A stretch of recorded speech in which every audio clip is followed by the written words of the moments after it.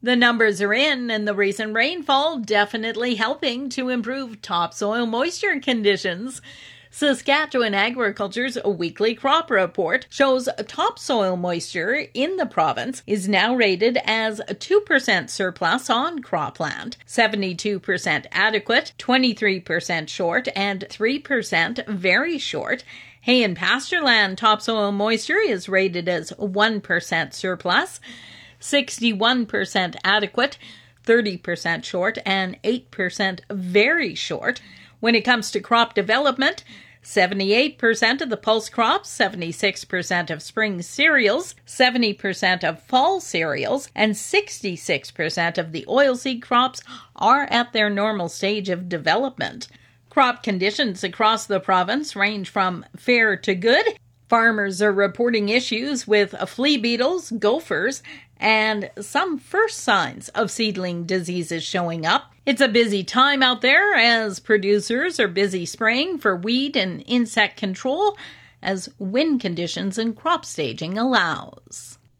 We should be optimistic about the future of agriculture. That was the message from former Premier Brad Wall. Wall was one of the keynote speakers yesterday during Canada's Farm Show.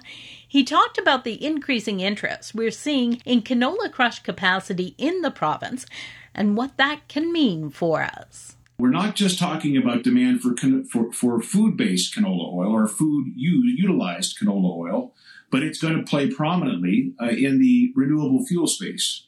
We do have a clean fuel standard on its way and partially arrived, I guess. He says producers here have a lot to offer. If it's plant proteins that are going to be in demand, and they are, well, that's Saskatchewan. They'll think of all the plant proteins we grow in numbers that are world-leading. 51% of the world exports of lentils, for example, are from Saskatchewan farmers alone, never mind Canada, never mind the prairies, 31% of peas. So that protein we've got. He notes as for meat proteins, Saskatchewan has a third of Canada's beef herd. Wall is a consultant and also a silent partner with his son's cattle operation, CW Cattle Company. He says he's enjoying life on the ranch in the Cypress Hills these days. Canada's Farm Show presentations continue today. You can check out today's lineup, as well as that fireside chat with Brad Wall on demand through Canada's Farm Show website.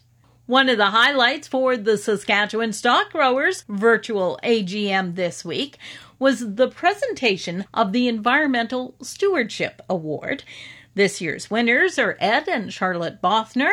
They run a cow-calf operation in the Beachy area with about 6,000 acres of native grassland adjacent to the South Saskatchewan.